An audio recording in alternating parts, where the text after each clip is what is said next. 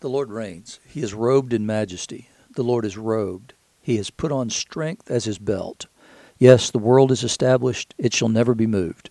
Your throne is established from of old. You are from everlasting. The floods have lifted up, O Lord. The floods have lifted up their voice. The floods lift up their roaring. Mightier than the thunders of many waters, mightier than the waves of the sea. The Lord on high is mighty. Your decrees are very trustworthy. Holiness befits your house, O Lord, forevermore. That's Psalm 93, which along with Psalm 96 are the Psalms appointed for today, Friday, December the 24th, 2021. You're listening to Faith Seeking Understanding, and I'm your host, John Green. Thanks for being with me today on this wonderful, exciting day, which is Christmas Eve, the day before the Incarnation, at least the day before we celebrate the Incarnation again this year, as we long for the coming again of Christ in glory. And we know that that promise is true because, well, he made it. So today we're going to be in the apocryphal book of Baruch, which has to do with some wisdom. And then we're going to be still in the book of Galatians in chapter 3, verses 15 to 22, which follows yesterday's reading, and then continuing our study in the book of Luke in the Gospel, chapter 1, verses 67 to 80. So in Baruch, it says, "Take courage, my children, cry to God, and he will deliver you from the power and the hand of the enemy." There's a promise there. "For I've put my hope in the everlasting to save you, and joy has come to me from the Holy One, because of the mercy that will soon come to you from your everlasting Savior." So the promise is there that God will come and he will save you in mercy. "For I sent you out with sorrow and weeping, but God will give you back to me with joy and gladness forever. For as the neighbors of Zion have now seen your capture, so they soon will see your salvation by God, which will come to you with great glory and with the splendor of the everlasting." These promises that God's going to bring his people back from captivity are made again and again. And why are they in captivity? Well, because of their sin, because they deviated from him, they left him behind, and they pursued the imagination of their hearts rather than the truth of God. They were pursuing something other than what God had promised. And so if we pursue his promises, then we're good. But once we start pursuing things outside of that, then God has to come and judge us, because we're intended to be those people who recognize his kingdom as being of utmost value. And whenever we fail to do that, and we fail to live according to his kingdom, then God has to rebuke us, and he has to take away our lampstand, because we're representing him in all things and in all ways. And so now what Baruch is writing is to say, hey, here's a promise that while now your neighbors laugh and mock you to scorn for what the Lord has done to you in his judgment, know this, that he will bring you back, that he will do as he promised. He will redeem you.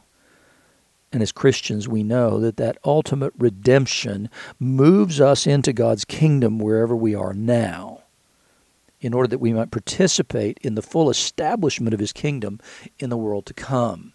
So we can count on that promise of Christ to ultimately redeem us, and that we will be included in his kingdom. "My children, endure with patience the wrath that has come upon you from God. Your enemy has overtaken you, but you will soon see their destruction and will tread upon their necks. My pampered children have traveled rough roads. They were taken away like a flock, carried off by the enemy." God cares. God sees, God hears, and God cares. But his glory is of primary importance. But he loves the people who are called by his name. And so while he loves us, loves the people called by his name, sometimes there are consequences for sin.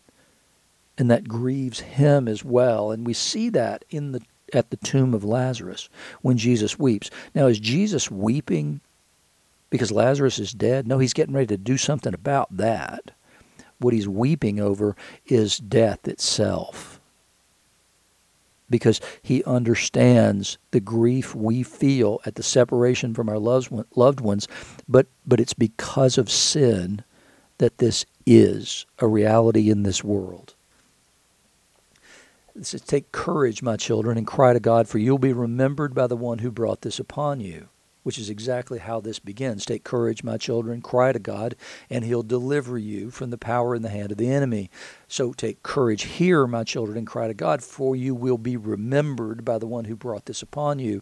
For just as you were disposed to go astray from God, return with tenfold zeal to seek him. For the one who brought these calamities upon you will bring you everlasting joy with your salvation. It's an interesting thing that in Judaism, one of the things that they believe is that those who have gone astray and then returned actually know something about God that those who've never strayed don't know. They understand his mercy, but they also understand the penalty of sin, and the way they understand it is having to go through the process, and it is a process, of repenting. And it's the Hebrew word for that is called shuvah. And it begins as repentance as intended to. This is not a Jewish concept as opposed to a Christian concept. It's a Christian concept, but we very rarely even speak of these things. We use the word repentance, and frequently all it is a word that's used to substitute for confession, which is the first step in the process. It's a confessio is to agree. And so it's agreeing with God about the nature of my conduct. So I confess my sin, but I do so with a heartfelt desire to never do this again. And that's the repentance part is the turning away from that. But you're not turning away randomly. You're turning back to God. You're confessing that I should have done this, or I shouldn't have done what I did, and I should have done something else. And I don't want to do this in the future because it grieves you. And it causes a rift and a separation between us. And so whether it's a sin against God or a sin against a human makes a difference in what you do next, right? So when there's a sacrificial system was in place, if you sinned against God, you went and made a sacrifice. And that was how you restored to fellowship. You made a sacrifice for sin. But in interpersonal sin, even in the time of sacrifice, you still made a sacrifice because sin is sin, and all sin is ultimately rebellion against God. But if it's an interpersonal sin, then you're required, under the laws of Shuvah, to go to that person as well and to confess your sin. And to the extent there's any restitution possible or necessary, you're required to do that. And we need to think about repentance in that way. We need to think about sin in that way, that it's a costly thing. Because in the Old Testament, it was a very costly thing because you had to make the sacrifice. You had to then also go and try and make restitution, which is exactly what Zacchaeus says that he will do. If he's defrauded anybody, if he's stolen from anybody, he's going to make restitution for that. And so that's exactly the process for that, is that how do we return to God with tenfold zeal? Well, we do it by showing that we understand sin to be a really important matter. It cost him his son, right? So it cost Jesus the cross. And because we're not paying personal price for that sin, doesn't mean there's no price. There is a price, and it's a heavy price, and it was laid on Jesus, but it was laid on him willingly. The incarnation is the beginning of the process of the solution to sin and the salvation of souls. In the gospel lesson, and it says, and his father Zechariah, his father being John the Baptist, is the his that's referred to there, was filled with the Holy Spirit. So we've got John filled with the Spirit, Elizabeth filled with the Spirit, and now Zechariah filled with the Spirit. And so he begins to say or pray or sing, "Blessed be the Lord God of Israel, for he has visited and redeemed his people. He's raised up a horn of salvation for us in the house of his servant David." Which means that it's not John is not the Savior because he's not in the house of David. He's in the house of Aaron. So he's in the Aaronic line, not the Davidic line. as he spoke by the mouth of his holy prophets from of old, that we should be saved from our enemies and from the hand of all who hate us, to show the mercy promised to our fathers and to remember his holy covenant. So these are fulfillment of promises in line with the covenant relationship that exists between God and his people. The oath that he swore to our father Abraham. So it goes back not only to David, but all the way back to Abraham, to grant us that we, being delivered from the hand of our enemies, might serve him without fear, in holiness and righteousness before him all our days. And you, child, John, shall be called the prophet of the Most High, for you will go before the Lord to prepare his ways. This is exactly what John said his mission was to be a voice crying in the wilderness, prepare ye the way of the Lord. And so John accepted this mission from the earliest days of his life to give knowledge of salvation to his people in the forgiveness of their sins. So salvation has a particular context and content, right? So salvation is the forgiveness of sins. And what was John's message? Was to convict his people of sin so that they might come and receive his mercy and his forgiveness and then be baptized, which is the renewal of life. You're washed from your sins in the mikveh because of the tender mercy of our God, whereby the sunrise shall visit us from on high. The day spring, the day star will visit us, and the day star is Jesus himself, to give light to those who sit in darkness and in the shadow of death, and to guide our feet into the way of peace.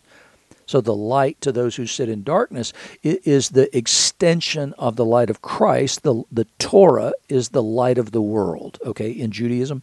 And so the temple, for instance, the holy place where we have the showbread and the altar of incense, in that place, that menorah that are in there, those lights that are in that place, the way the temple was constructed was not so that light from outside would come in. It was the other way around, so that the light from those menorah would light the world. Because the Torah is considered the light of the world. And the Torah is what? It's the Word of God. And what does Jesus say he is? The light of the world. And so he is the Word, but he is also the light of the world, because those two things are coextensive with one another. And so Jesus is the light to those who sit in darkness and in the shadow of death. And the child grew and became strong in spirit, and he was in the wilderness until the day of the public appearance to Israel. In the epistle today, we have Galatians 3:15-22. And remember, what Paul's argument has been that this is all faith. It's not about works. It's not something you do. It's not how you get saved. No, it's mercy, and it's forgiveness of sins. But we can't get forgiveness unless we confess and repent.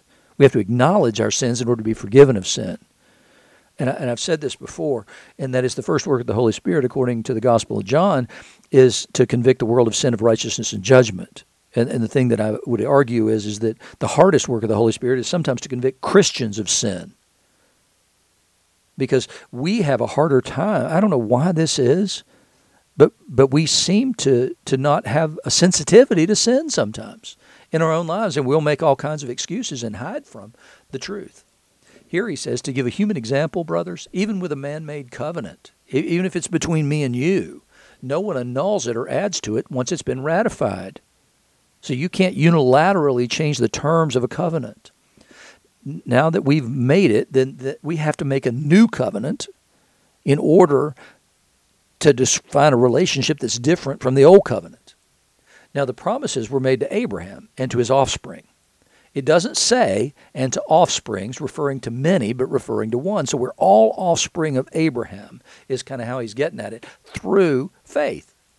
And he says, referring to many, but referring to one, and to your offspring, who is Christ. So he says the offspring that's mentioned here, the promises, are in Christ. This is what I mean. The law, which came 430 years afterwards, does not annul a covenant previously ratified by God. So what happened at Sinai didn't annul what happened before. The covenant goes all the way back to Abraham, prior to circumcision. He says, so it doesn't annul the covenant previously ratified so as to make the promise void. For if the inheritance comes by the law, it no longer comes by promise.